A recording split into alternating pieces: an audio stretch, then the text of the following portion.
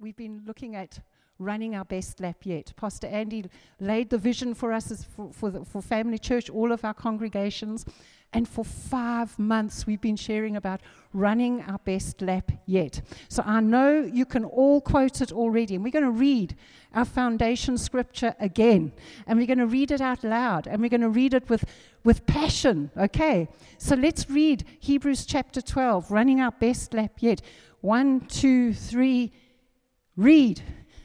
Therefore, we also, since we are surrounded by so great a cloud of witnesses, let us lay aside every weight and the sin which so easily ensnares us. Let us run with endurance the race that is set before us. How are we going to do it? Looking unto Jesus, the author and finisher of our faith, who for the joy that was set before him endured the cross, despising the shame, and has sat down at the right hand of the throne of God. Amen. This is my favorite scripture. It's one of them. But I just absolutely love that scripture. And the more I read it, there's just so much in there. I don't know, we might spend the rest of the year in this, but I don't know. But today, we're going to look at this about running our best lap yet from a different perspective. And so we're going to share a message today. Okay, we've done this previously, but it's been a number of years since we've last done it. So just bear with us, okay? It might be a little clunky. But the title of the message is The Race, His Return, and Our Rewards. There have to be 3 R's. Because we're Pentecostal people, we've got to have an alliteration. The race, his return, and our rewards. So over to you, Chris. Amen.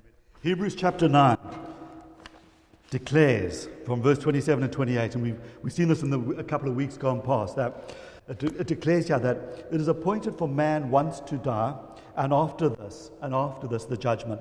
So Christ was offered once to bear the sins of many. To those who eagerly await for him, he will appear a second time. Listen to this, guys. For those who eagerly wait for him, he will appear a second time apart from sin for salvation. Jesus came the first time as the Lamb of God that would take away the sin of the world. And that is the foundation of our relationship with God in this life now. As far from God's perspective, he has done away with sin. Sin is dealt with. Jesus is going to come back. Apart from sin, it's a done deal. He's worked it all out. And we looked at in the weeks past at Romans chapter 7 and Romans 8, where this Apostle Paul, this mighty man of God who wrote 2/3 of the New Testament, said in Romans chapter 7, he said, "O wretched man that I am, who can help me to live this life that I desire to live? When I want to do the things of God, I find that I'm stumbling over my own inability, my own sinful desires. Who's going to help me?" And then he got this revelation in Romans 8, and he tells us that there is therefore now no condemnation for those who are in Christ Jesus, who don't walk according to the flesh, but according to the Spirit of God. This is the foundation of our walk of this life. See, Jesus is coming back a second time, but we have to live now in this life until he does, right? And this is the bedrock of our relationship with him, that there is no condemnation between us and God. In other words, no judgment, no judging of wrong. When you miss it, there is no sacrifice you can bring, because Jesus, we've just read there in Hebrews 9, that it's appointed for men once to die, but this after the judgment. So Christ was offered once. Jesus went to that cross for you and I. And when he went to that cross, he paid the price for sin, for all sins. Romans 7, Paul told us that every evil desire, that as I try to do good, I find every evil desire manifesting in my body. I want to do all these things that are wrong. And when Jesus went to that cross, he paid the price for every sin that you could possibly imagine. He paid it all. His last words on the cross were, "It is finished." The price is paid in full. He's done it all. Justice is satisfied. When you fail now, when I fail now, and we don't do it on purpose, grace is not a license to sin. That would be foolishness. You can do that if you want to walk away from God. But if you want to walk with God, the Bible says that his ways are higher than our ways. It doesn't mean that they're unattainable, it just means they're better. His ways are so much better than our ways, isn't it? And we can walk in his ways now. How? When we fail, we just turn back to him without excuse. Just a bit of remorse, a bit of apology, but walk forward with him, knowing that you are vulnerable, naked, walking before God, but safe. You're not about to get called into the headmaster's office and get a lashing because you missed it. He's not sitting up there in heaven looking down and you thinking, you idiot, you fool, you whatever. God is for you, not against you. Jesus has paid the price completely. There is nothing between you and God. No matter what you did wrong this morning, 5 minutes ago, I don't care what you thought, what means nothing. There is no sacrifice you can offer to God because it's paid in full. And this is your walk with God now, free from condemnation. From God's perspective, Jesus is returning a second time apart from sin for salvation. Sin is dealt with. It's a done deal. He has brought us into relationship with God. In 1 John 5:11 to 13. Have a look at this.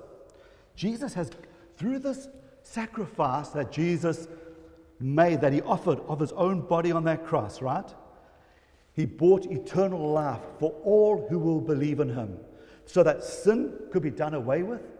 That thing that stood between us and God could be dealt with and done away with once and for all, and that we could live for God. He says in 1 John 5:11 to 13, this is the testimony that God has given us eternal life.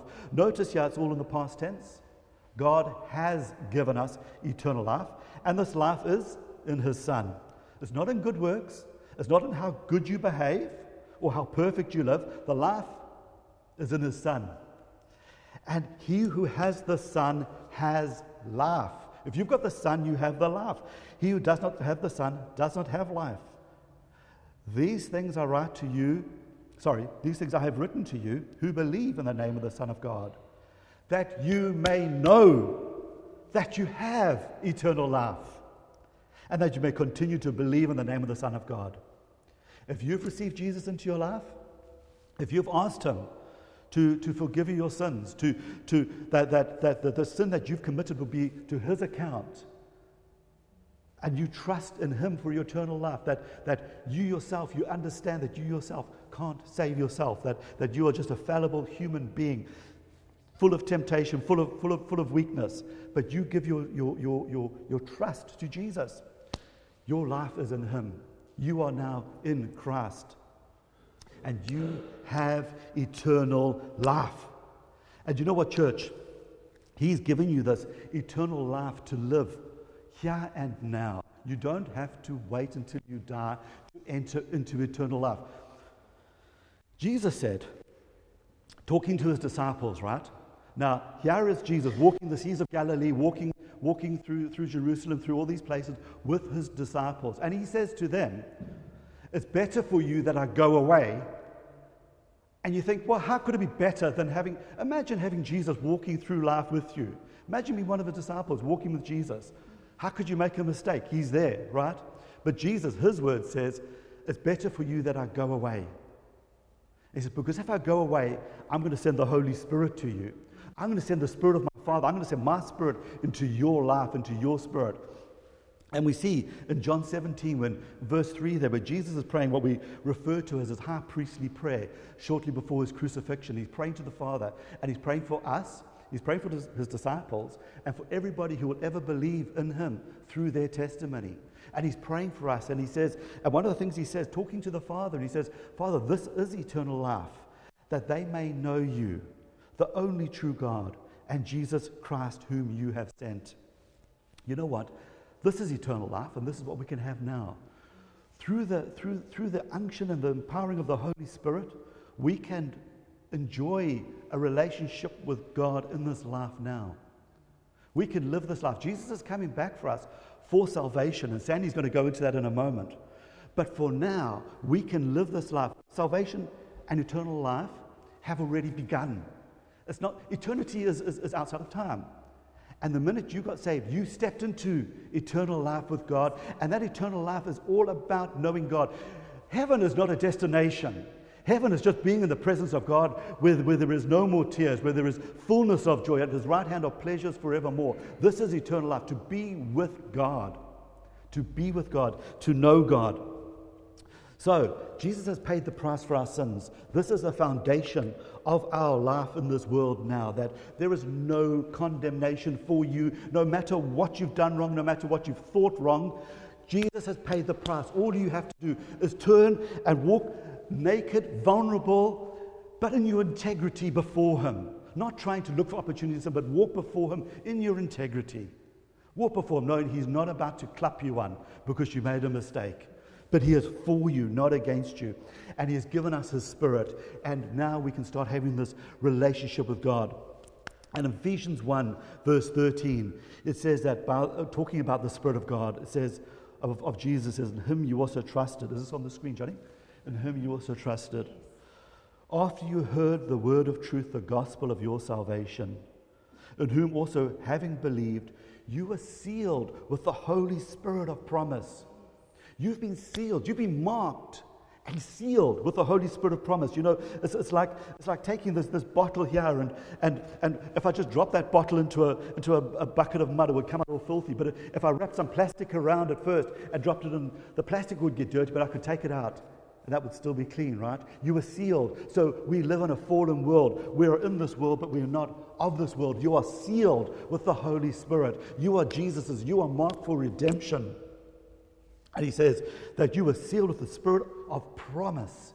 He is the Spirit of promise. You know, now we see dimly, Sandy, I'm better not preach Sandy's message, but but you have the Spirit of promise, the Holy Spirit, who is the guarantee of our inheritance until the redemption of the purchased possession to the praise of his glory. I tell you what, church, we haven't started to even comprehend what God has done for us, how much he cares for us, how near he is to us. You know, we go through things in life and we feel isolated because tribulation, distress, anxiety, stress, they make us feel isolated. They're very personal. And we feel on our own. But I tell you, if we could just open our eyes, the eyes of our understanding, and recognize and realize that God is with us in everything. The Spirit of God dwells in you. When you receive Jesus as your Lord and Savior, he comes to dwell in you by his Spirit. How does that work? I don't know. It's a spiritual thing. I can't see it or touch it. It's spiritual. But I do know this. There was a man in the Bible by the name of Legion and he was called Legion because he had a legion of demons living in him. A legion was what, 1,000 or 100 or 1,000? I mean, it was stacks, right? Huge numbers. Jesus cast the demons out of this man, and they said when the demons came out of him, they went into a herd of pigs, and all the pigs ran down and went off the cliff and into the sea and drowned themselves rather than having demons. But that came out of one man. So what I'm trying to say is that how does the Spirit of God, the Creator, the Creator of the heavens and the earth, how does he come to live inside of me? It's a spiritual matter. I don't know. But he's the creator. If he can create the atom and the amoeba and all these little things to the whale and to everything else, why can't he, by his Spirit, come and live in me? He says he does. And you know what? He says in Romans chapter 8 as well, that he gives us witness. The Spirit of God, when he comes to live in us, he bears witness with us that we have been adopted as his children. You know, most of us were born and raised by our parents. Some were adopted. And for a child that is adopted, that is a chosen child. We've been chosen by God. He's adopted us. We weren't natural children. Jesus was the only firstborn and the only natural child in that sense. You know what I'm trying to say, right? He's not natural. You get what I'm saying, though. But Jesus was adopted. But we were adopted. God has chosen us, and he gives us his Spirit who bears witness with us on the inside that we are children of God, adopted. For we did not receive the spirit of bondage again to fear, but you received the Spirit of adoption, by whom we cry out, Abba, Father.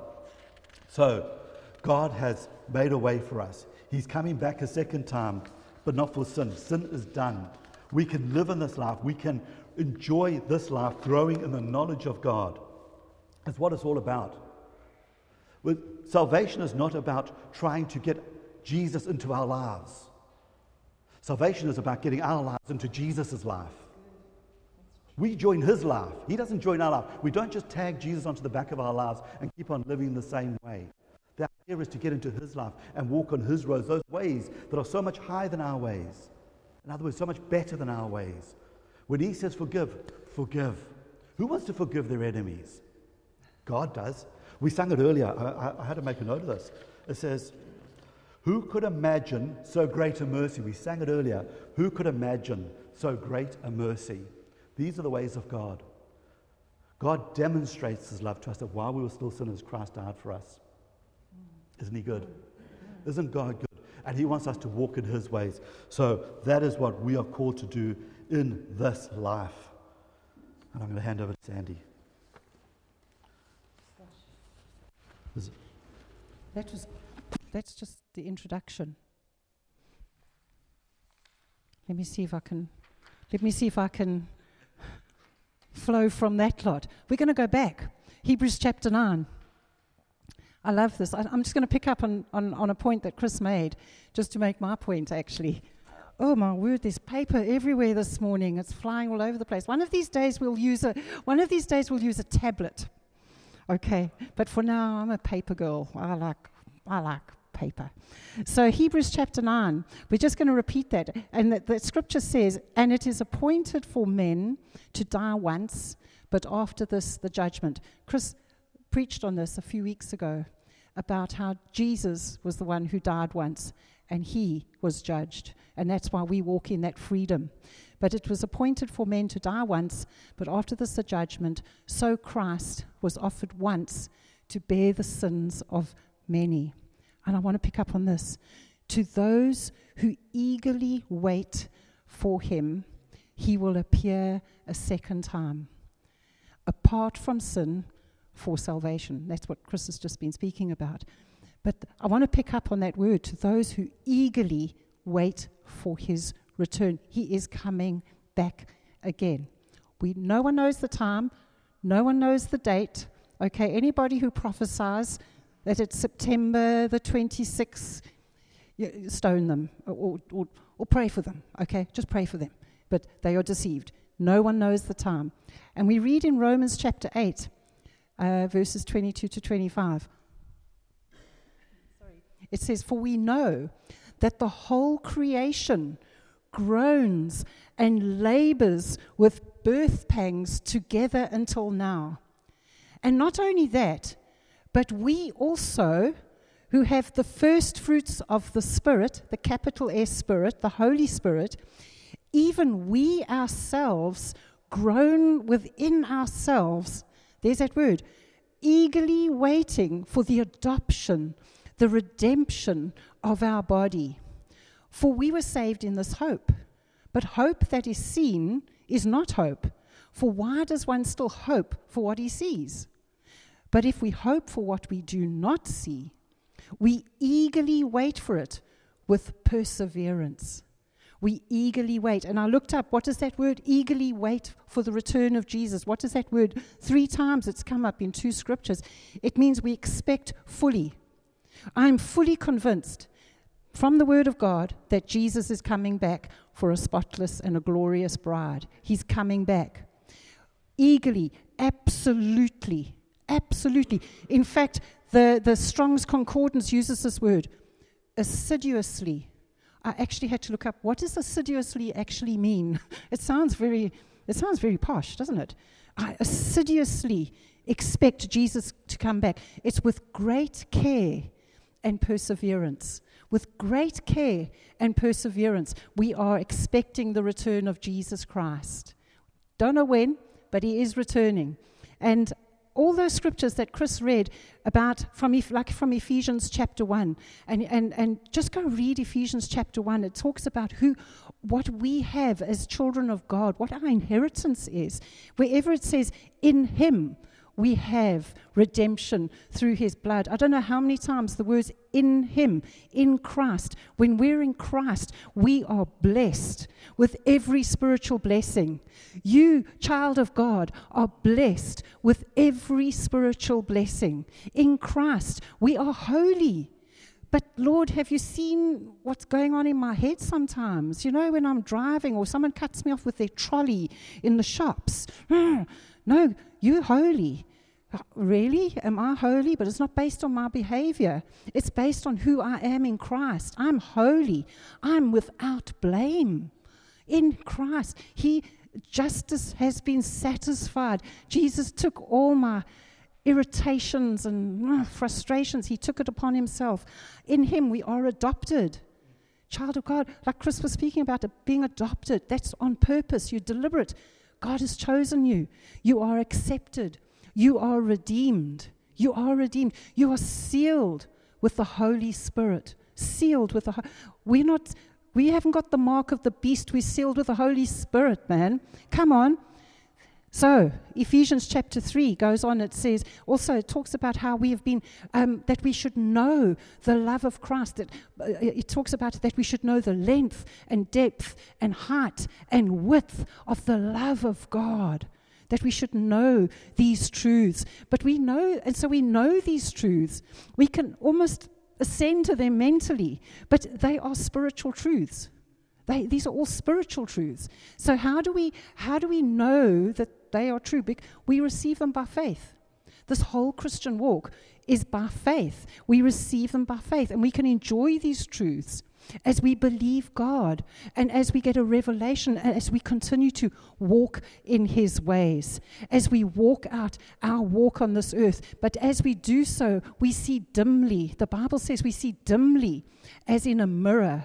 We see dimly, for now we see in a mirror, as in a mirror, but dimly. But when he comes, when he returns, we see him face to face. 1 Corinthians 13, we see him face to face. That's the day when Jesus comes back. I can look him in the eye. I can look him in the eye. And you can, child of God. You can. We can look him in the eye, not with arrogance. Not, Lord, look how I've kept myself. No, thank you, Jesus, for your grace. Thank you, Lord, for your mercy. Thank you, Lord, for your kindness. Thank you for your acceptance. Lord, I just want to walk in your ways. I just want to please you. So, but we've got to be ready. We've got to be expectant. We've got to be eagerly waiting for him, for his return. And what better scripture than to read in Matthew 25? And we're not going to go there because it's far too long. But we will read a little bit of it later. But Matthew 25 is the parable about the virgins, the 10 virgins that are waiting for the return of the bridegroom. I'd encourage you to read Matthew 25. I know we touched on it last week, but I just want to pull out some nuggets from Matthew 25. You know, it's a parable, which is a story that is used to illustrate a spiritual truth. And it's about these 10 virgins. And these 10 virgins are waiting for the bridegroom. And this is a picture of the church. This is a picture. You know, the church is known as the bride of Christ. The bride of Christ. And Jesus is the bridegroom. He is the head of the church. And as we eagerly wait for his return, as we assiduously, with great care and with perseverance, we like those virgins. But the Bible separates these virgins into two groups. There's the wise ones and there's the foolish ones. And there are 5 wise and 5 foolish. And the 5 wise virgins are the ones that the Bible says that they had oil in their lamps and they were ready. They were prepared. They were waiting. They were prepared. They had prepared themselves, waiting for the return of Jesus. But the other 5 didn't. They weren't prepared. And I got a shock this morning when I just went through that scripture and I realized this is a picture of the body of Christ. 50% will be ready and 50% not. That is frightening. That is sobering. That is really, I want to be, and I know everyone here, I'm preaching to the choir, but we all want to be that 50% that have oil in our lamps, that we're ready. There was a song, I won't sing it. Give me oil, we'll sing it. Give me oil for my lamp, keep me burning, burning, burning. Give me oil for my lamp, I pray, and so on. But it was such an old song, but it was really, that's a truth. Give me oil for my lamp, Lord. I want to be ready for you. I'm going to be prepared for you. And the Bible says at midnight, all 10 of the virgins were sleeping. And that's okay. That's right. They were living their lives. They were going through their life. It's right that at midnight you're sleeping. Go to bed a bit earlier.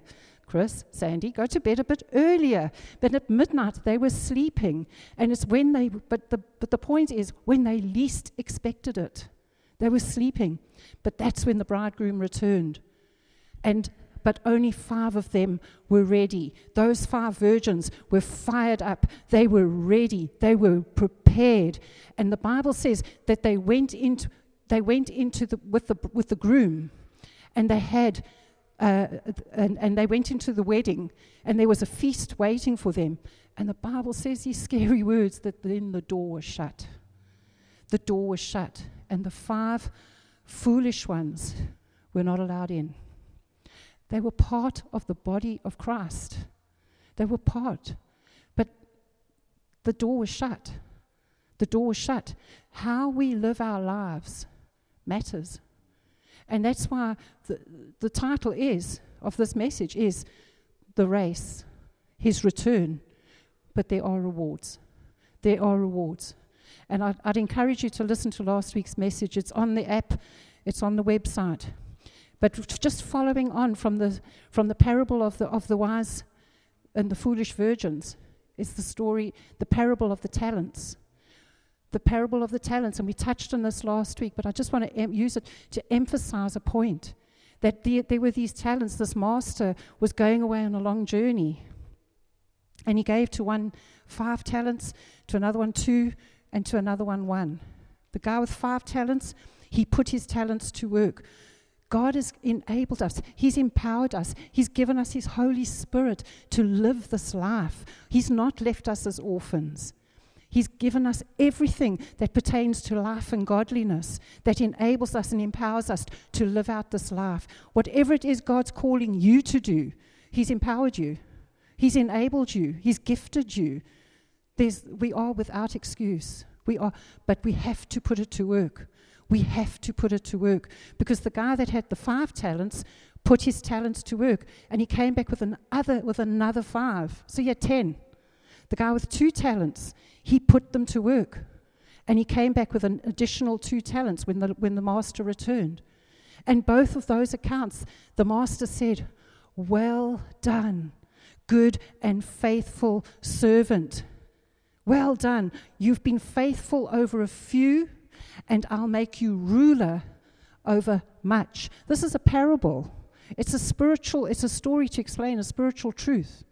But God says that when you've been faithful with what I've given you, when you've put it to work, I will make you ruler over much. And He goes on, enter into the joy of the Lord.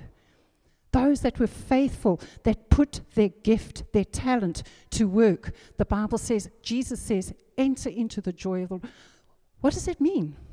The satisfaction, the pleasure of doing God's will. When you know that God has asked you, I've been so blessed lately. God's asked you to make somebody a cup of tea. And on a couple of occasions now, men in this church have come to me with a cup of tea made exactly the way I like it. It has blessed my socks off. I'm telling you, it's such a blessing. But that is responding to God. That is, maybe God's nudging you. It's nothing big, no big shakes. We said it before, the microphone this isn't the prize. This isn't the reward. It's living our lives. It's being obedient to what God has asked us to do. And He's empowered us to do it. But there we go back to the talents, and there was the one that he went and buried his talent in the ground. He buried it. And he had nothing to show for it, because he had the wrong understanding of God, of his master. He hid it. And the master says these horrible words to him.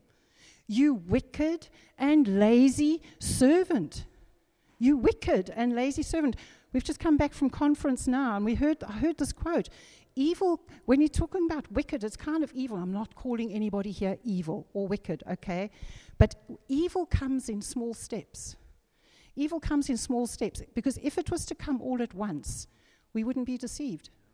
You know, if evil was so obvious and so evident in our lives, if it was even sin, you know what I'm saying?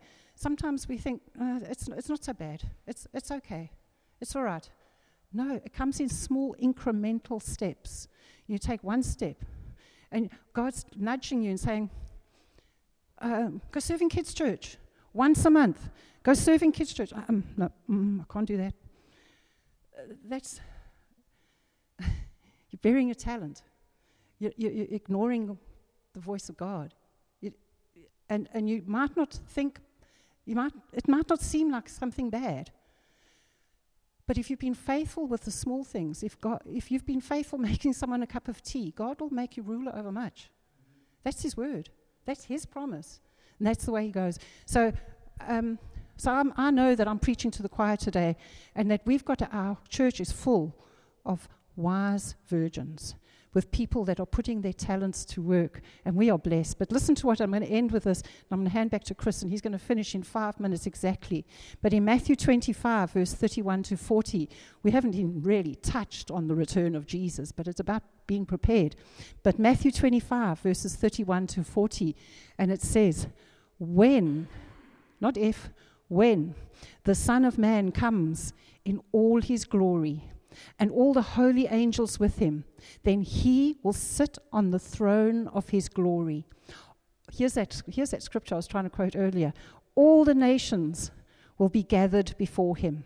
All the nations are going to be gathered before the Lord. And He will separate them one from another, as a shepherd divides his sheep from the goats. And He will set the sheep on His right hand and the goats on the left. Then the King, the capital K, will say to those on His right hand, come, you blessed of my Father, inherit the kingdom prepared for you from the foundation of the world. For I was hungry, and you gave me food. I was thirsty, and you gave me drink. I was a stranger, and you took me in. From the Ukraine, maybe. I was naked, and you clothed me. I was sick, and you visited me. I was in prison, and you came to me. And then the righteous will say to Him, Lord, when did we see you hungry and feed you, or thirsty and give you a drink?